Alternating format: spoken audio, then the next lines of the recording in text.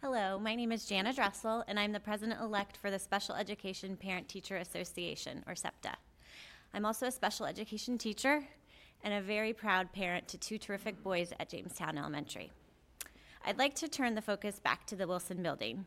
I was able to attend this past Tuesday's ASAC meeting and was encouraged by some new information presented by Dr. Karen Gary and Casey Robinson, especially as it relates to improving current inclusion practices between the Stratford program and HB Woodlawn.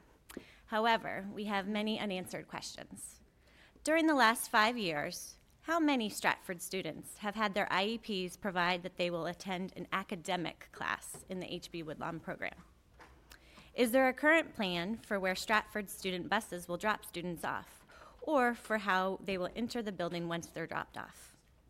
Is there really no place in the design for parents of Stratford students to park to drop off their students? And what is the plan for the HB parents in terms of dropping off their students? What is the grade from the 18th Street to the entrances on the main floor?